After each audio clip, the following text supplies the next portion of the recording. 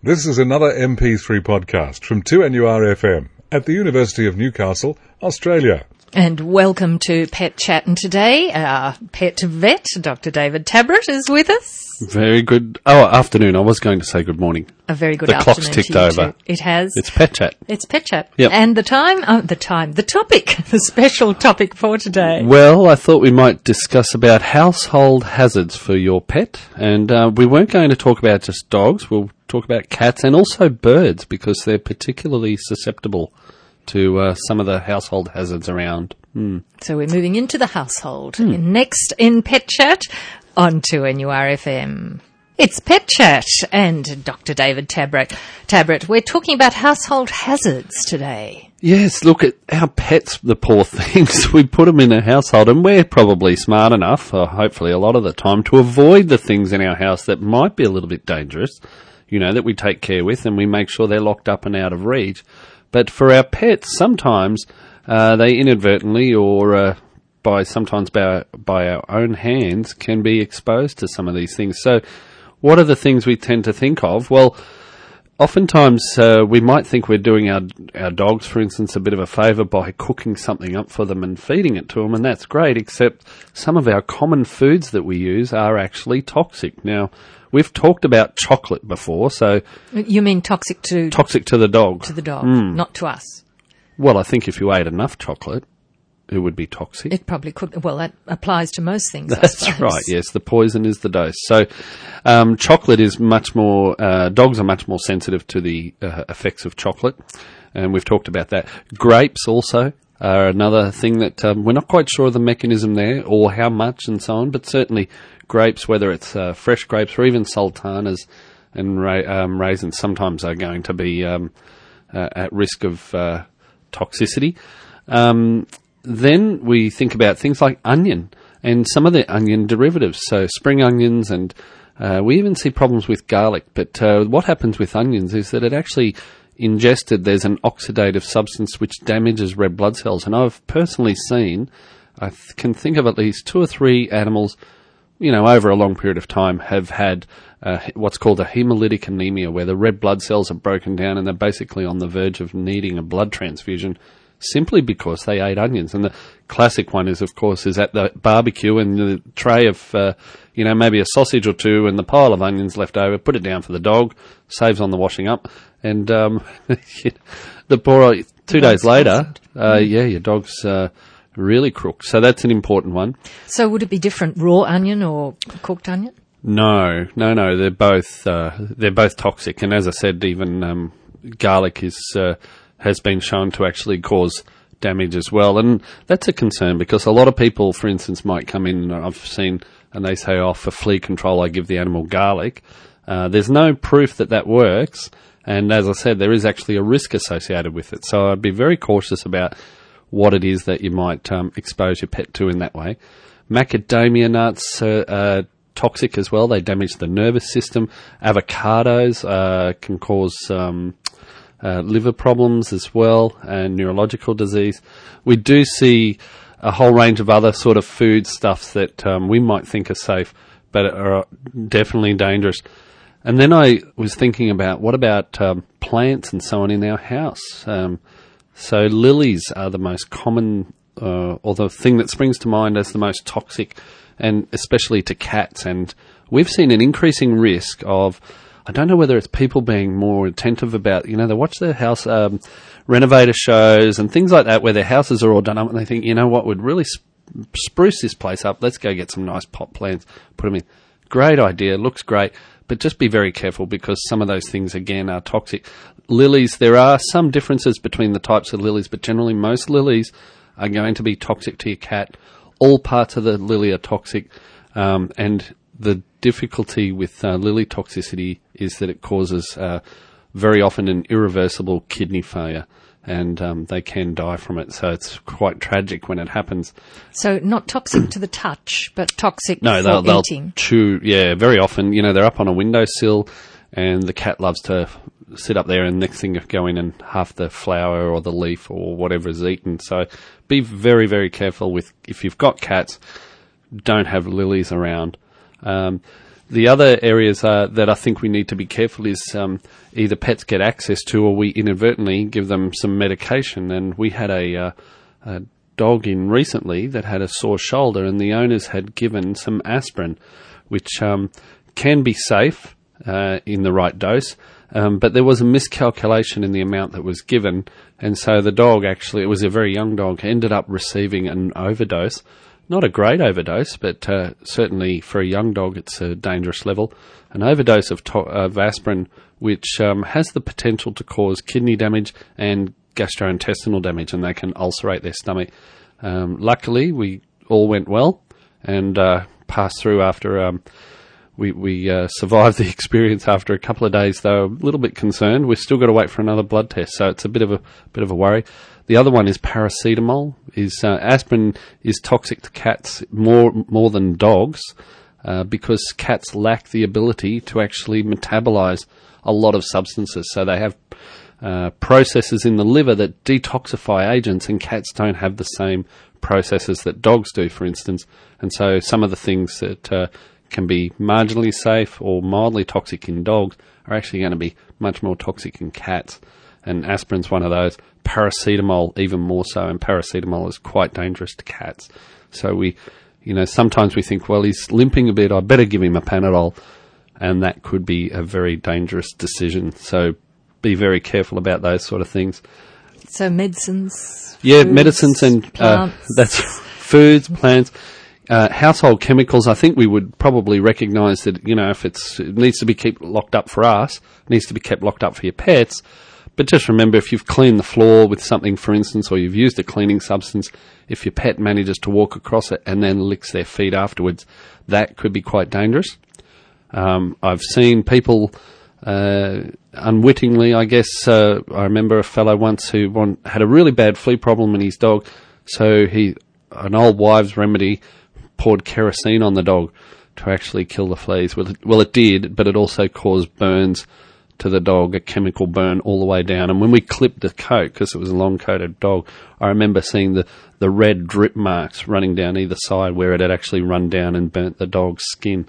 And it ended up, it was okay, but lost some skin in the process. The other very important one, though, is I said we'd mention birds, because a lot of household birds, and a lot of people have got birds and they're very much part of the family. But because of the unique nature of birds with their respiratory system, a lot of things that are mildly irritating to our airways and to our dog and cat can be deadly to our birds, because they actually, when they breathe in, the air goes through the lung and then it goes into the air sacs, into the abdominal air sacs, and then goes back through the lung. So their body actually gets two goes at the substances. Things like cigarette smoke can be very dangerous, and we see that nicotine poisoning in birds quite a bit. But also, and this is one you may not know, that if you have a bird in the kitchen and you start to cook something up, for instance, and use a non-stick pan, that the Teflon, when it's heated, releases a chemical that's irritating to birds and can cause respiratory problems as well. So just be very careful around birds. We do see birds that like to sit on their owner's shoulder in the kitchen and you're cooking, and then they decide to go and land in the pot of water or the oil or something. Have seen that more than one occasion, and obviously very upsetting when it happens. For both. For everyone. Owner and pet. So household hazards. It's a dangerous place to be. It's a minefield, isn't it? But a bit of common sense probably goes a long way. You're listening to Pet Chat and Dr. David Tabrett today. And Danny Boss not with us today, David. He's not well. I know, he's crook. I'm going to pop round after the show and see if I can fix him and cheer him up. Give him an injection or something. And help him. So I hope you're feeling better very soon, Danny. And we are looking forward to your calls. If you've got a question you'd like to put to David today, 49216216 will get your question through to us. Roberta Flack and Danny Hathaway together. Where is the love on 2NURFM? And of course, Pet Chat is all about love and our love for our pets. Dr. David Tabrett with us today. It is. And 49216216 is the number for your call to come in if you've got a question you'd like to put to him. And Brian has rung in. And Brian, you've got a question. Yes, hi David. Hi Brian, how you going? Well, thanks. My problem is I've got a 9-year-old. Now, I've had dogs all my life, so I'm a bit au fait with what's happened with them. So I've got a 9-year-old Border Collie bitch that for the last 2 weeks has shown no visible signs of being in season, apart from the fact that every time a dog comes near her, she will stand and curl the tail, as if she's going to reset the dog. Right. No other signs whatsoever. All right. So I'm just wondering what the problem is, and it's been going for 2 weeks now. Yeah. If there's what would cause this?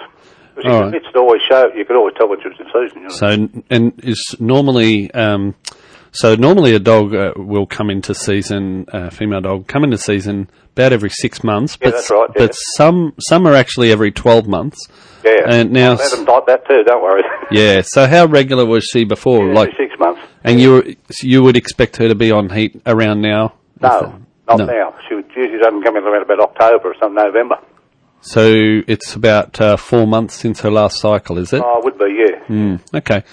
Well, there's the interesting thing is that with the heat cycle, what happens is that dogs, it's quite interesting because of the way they have this pause compared to, say, cats, for instance, and other species. But with dogs, they go into a pause cycle where basically there's very little estrogen or progesterone being produced, and then they come back in to the estrous cycle. Now, what's happening there is that there's a follicle developing on the ovary, multiple usually, and the cells that line the follicular cysts start to produce estrogen. Now, the reason this is important is that the estrogen changes the reproductive tract, produces the signs that we see, often swelling around the back end, but they also produce some of the pheromones. The estrogen drives the pheromones that then attract the other dogs, and it changes her behaviour.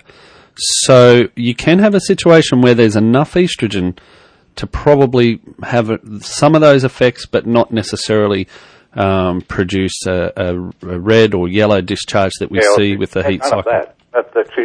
She always did have. You could always tell with her that she's had no swelling or discharge at all, except, as I say, if you let the dog near, they usually kennel a bit of home. You'll let them out the yard. But so that's walks up to her, she'll stand and just curl the tail straight over, and I've been there to intervene, but the dog tiptoed around her and danced around like they usually do, and well, he made a half-hearted attempt to mate with her, but that was, nothing happened. And what did she do when they tried to mate with her? Just stood there. She did. Yeah. Yeah, it makes me think that there is estrogen there. So there's a very simple test that can be done to find out. I mean, you can get a blood test done, but oftentimes the simpler thing is to have what we call vaginal cytology. So you go into your vet and explain the situation. This is what we call a silent heat. Well, this is what I wonder if it was like a hormonal thing and wear off, after a period of time, Yeah, it can, but sometimes, particularly, say, in an older dog, which this is a 9-year-old, you might have incomplete development of the follicles, and so what tends to happen is rather than the follicle actually start to come to a peak, if you like, and they get to the point where they're going to ovulate, it just seems to simmer along, and that can actually happen for quite a period of time. Right up. So there's often, and in this case, we're starting getting deeper into the physiology of brain and reproductive hormones, but there may be deficiencies in what's called FSH, follicle stimulating hormone. That comes from the hypothalamus in the brain. It's something that I would get checked out because otherwise there are risks of things like uterine cancer, mammary cancer. Yep. Good.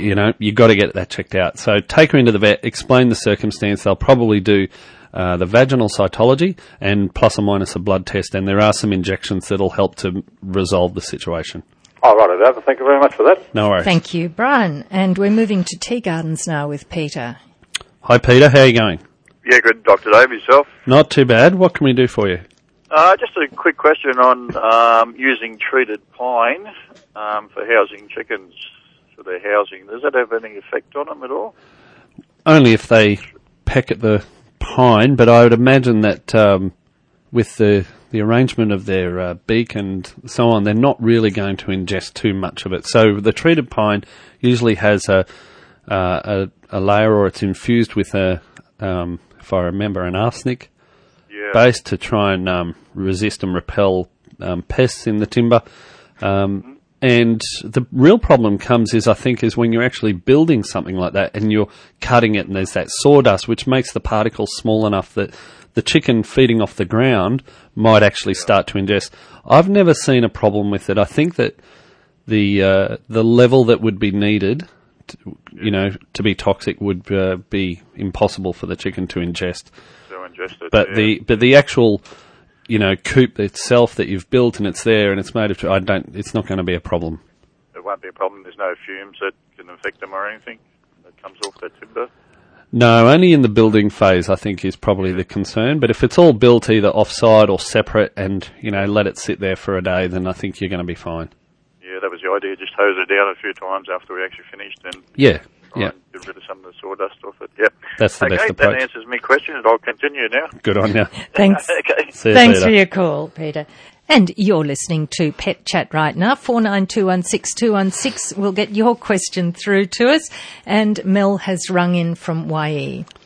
Hi, Mel. How are you going? Good, thanks. How are you going? Not too bad. What can we do for you today? Just a quick question. I have a 20-week-old sun-pied conure, and he's free-flying. Like, he's all around the house, but he's into absolutely everything, and I mean everything. Yep. Now, is it cruel to get their wings clipped?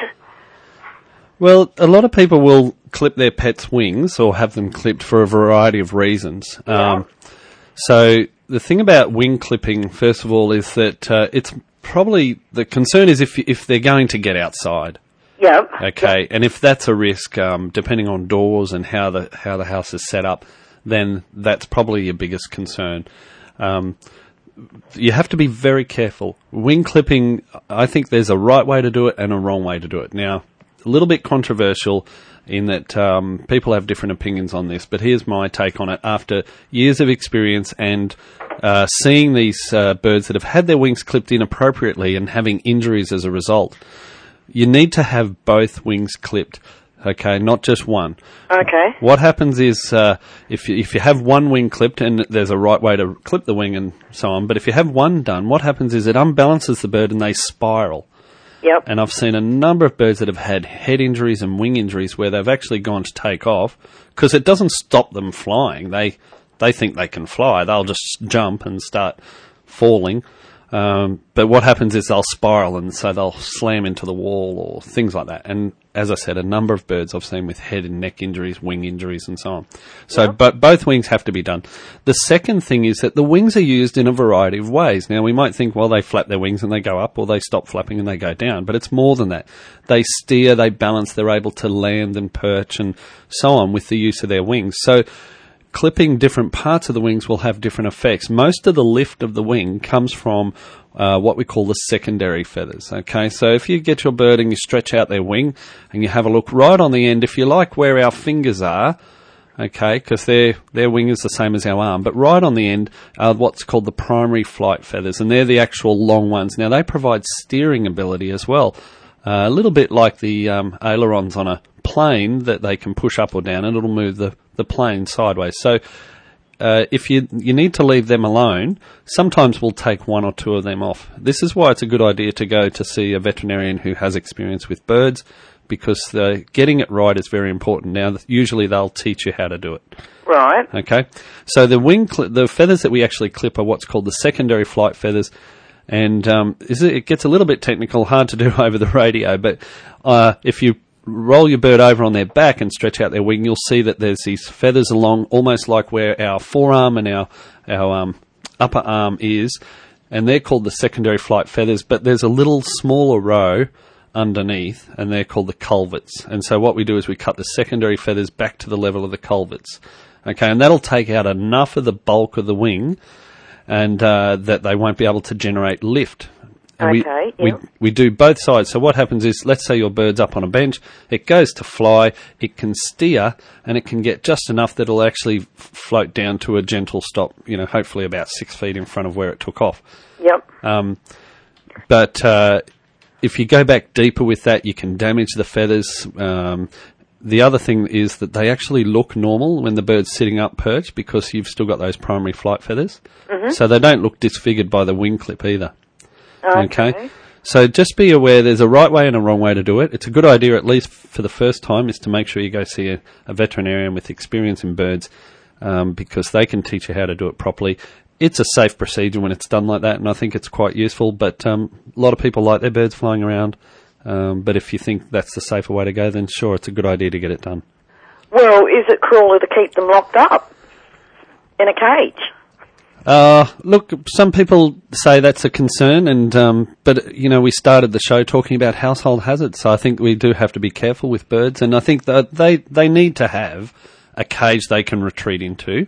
Yeah. But if they're a bird, particularly like a conure, which is very interactive with people. He is. Yeah, I think that if you're comfortable with them being around the house and, they leave little messages for you everywhere as well, then getting their wings clipped is probably a safe way to go. As I said, keep them out of the kitchen, though. Well, see, that's hard because I'm in a very small house and one room's just going off into another, and that is my concern when I'm cooking and stuff. Yep. And also, he's into everything. He eats wood, he's eaten the cupboards, he's eaten the doors. Yep. And the question I want to know, is it crueler to keep him in his cage and just let him out, for a couple of hours a day, or is it better to get his wings clipped and keep him out? Oh, I don't think it's one or the other. I think if you've got a cage, they can be in there for a lot of the day. You really need to get a lot of toys and play stuff in there for him. Yep. And that can be done with native bushes, but you can also find in good pet stores and vets, you'll find really good toys for parrots now. So I would definitely a visit to a veterinarian who's going to be able to set you up with the right things for their cage, wing clipping. They'll talk to you about a diet as well. You mentioned about the kitchen. I'd keep him locked up in the cage while you're cooking, and then once everything's turned off, certainly he might be able to come out as well. So, what a good question that was from Mel from YE. And Danny joins us now from Macquarie Hills. Hi, Danny. Yeah, I've got a bit of a problem with some chooks. Right. They're Isobrowns, they're bought as, really good chooks, this sort of thing, and they've been terrific. Yep. But I've had a couple that's died on me. Mm-hmm. Got a couple that's now going the same way. They're very healthy one week, and then you look at them and you've got one that's sort of isolated. He will sit over in the corner of the pen, and then a couple of days later he sort of falls over a bit, and then probably a week to 10 days later he's basically dead. Okay. Now, have you had any of these looked into, find out anything that's going on with them? No. No, okay. The biggest thing I think we need to look at would be related to things like worms and parasites in the gut, because for our backyard chooks, they're in a small environment. Chooks are down on the ground all the time. They're pecking around. They're going to pick up, if there is worm eggs, if there is coccidia and things like that, they're going to transmit it fairly easily. And you've had a pattern of this problem happening. So I think the easiest thing, or the first thing to do, is to get some poo samples from them, take them into your vet and say, this is the problem.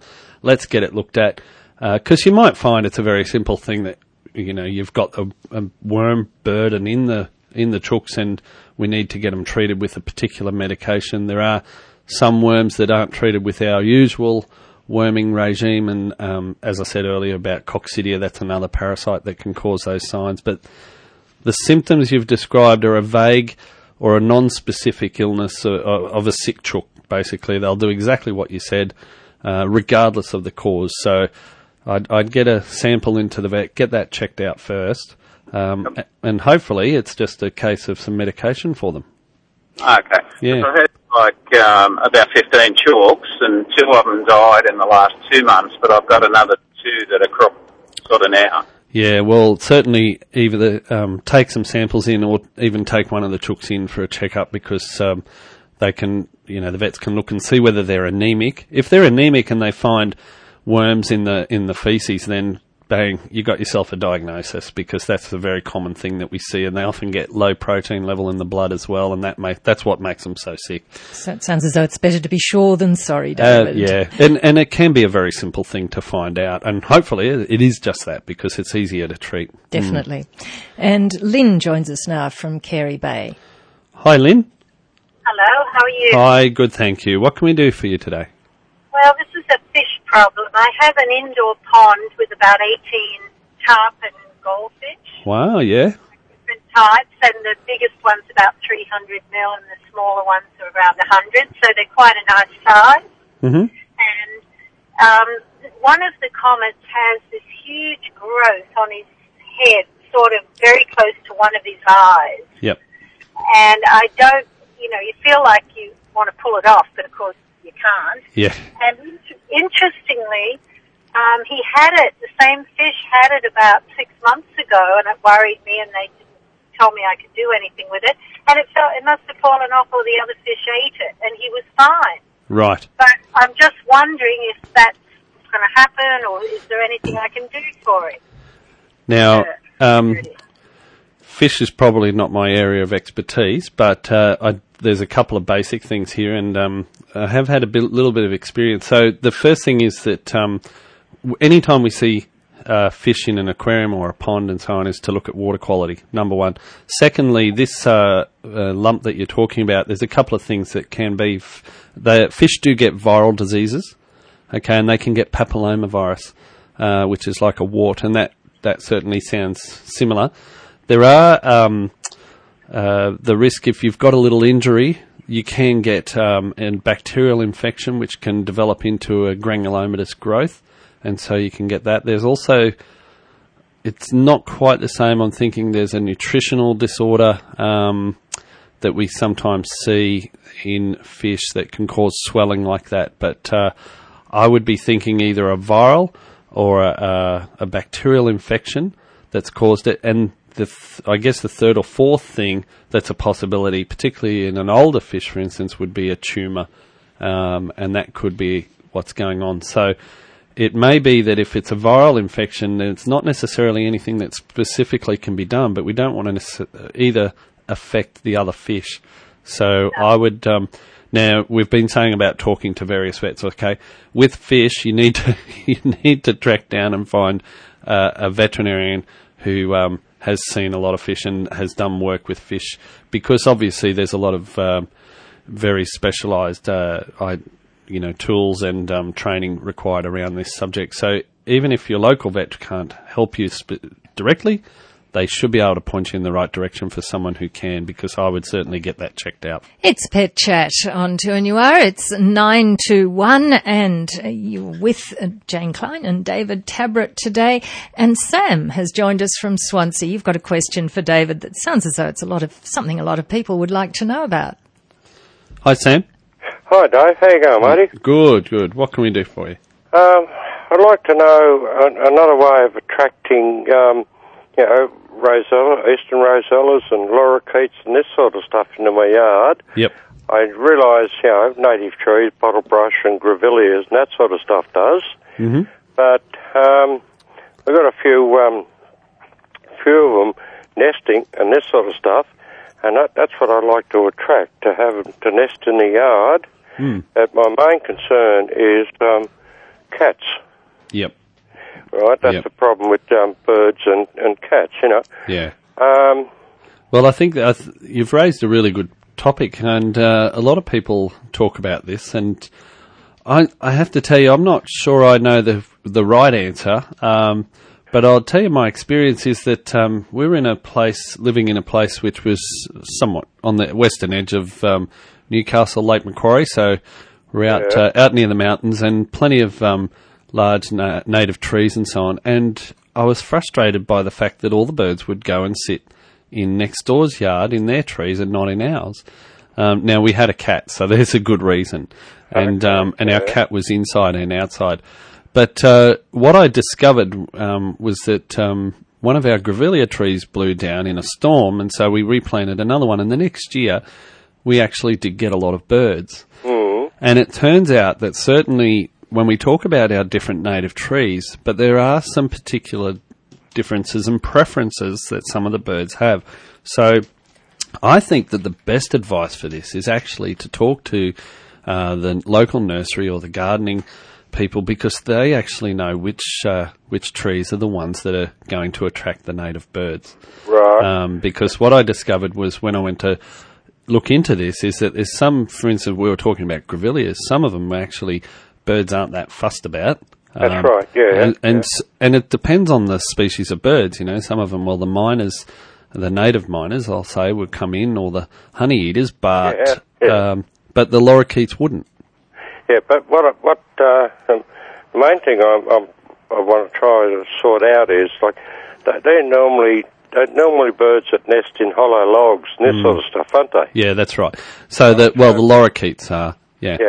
Now, if you put a hollow log on the ground, okay, they'll probably nest in it, but they're going to be attacked. Yeah, no, you can't have them down there. No, and you cannot go out into, along the side of the road these days and pick up hollow logs and timber off the side of the road anymore, same as you can't go and pick up bush rock. Yeah. That's rules and regulations now these days. Yeah. If a person was able to get hold of some hollow logs off somebody else's property that get them legally, and put them in the backyard up on metal stanchions, if I can use that word, stanchions or props or something like that, the cats can't climb up.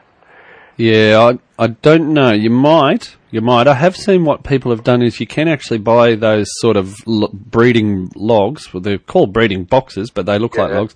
You can buy them as well, but I think they need to be up in a tree where, either a tall gum or something like that. Something like that, yeah. Yeah, and we had, for many years, I did have I can't remember the species of tree, but we did have a gum in the backyard that had a box there when we bought the place, and we used to get galahs actually used to nest in it every year. Oh yeah. So that happens quite a bit. So I think it's about making the environment attractive in terms of the trees. I think you need to make it less harmful in terms of restricting cats into the yard. That's another subject altogether. Yeah, it is. Yeah. And but the third thing is for the cat lovers. Don't get me wrong. I like animals. Yeah. But we won't go any further. Cats and native birds don't always mix together. They don't mix, yeah. No. So, and I think probably having some breeding space, but the thing about breeding boxes is, look, you can build it. They won't necessarily come to that, maybe for a year or two. That's right. So it's a long drawn out process. So you do it this year, but the payoff may not be for a year or two. That's right.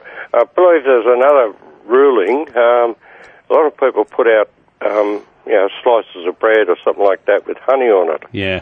I would attract birds, but apparently there's some regulation that's illegal because of they can carry some disease to the honey producing areas.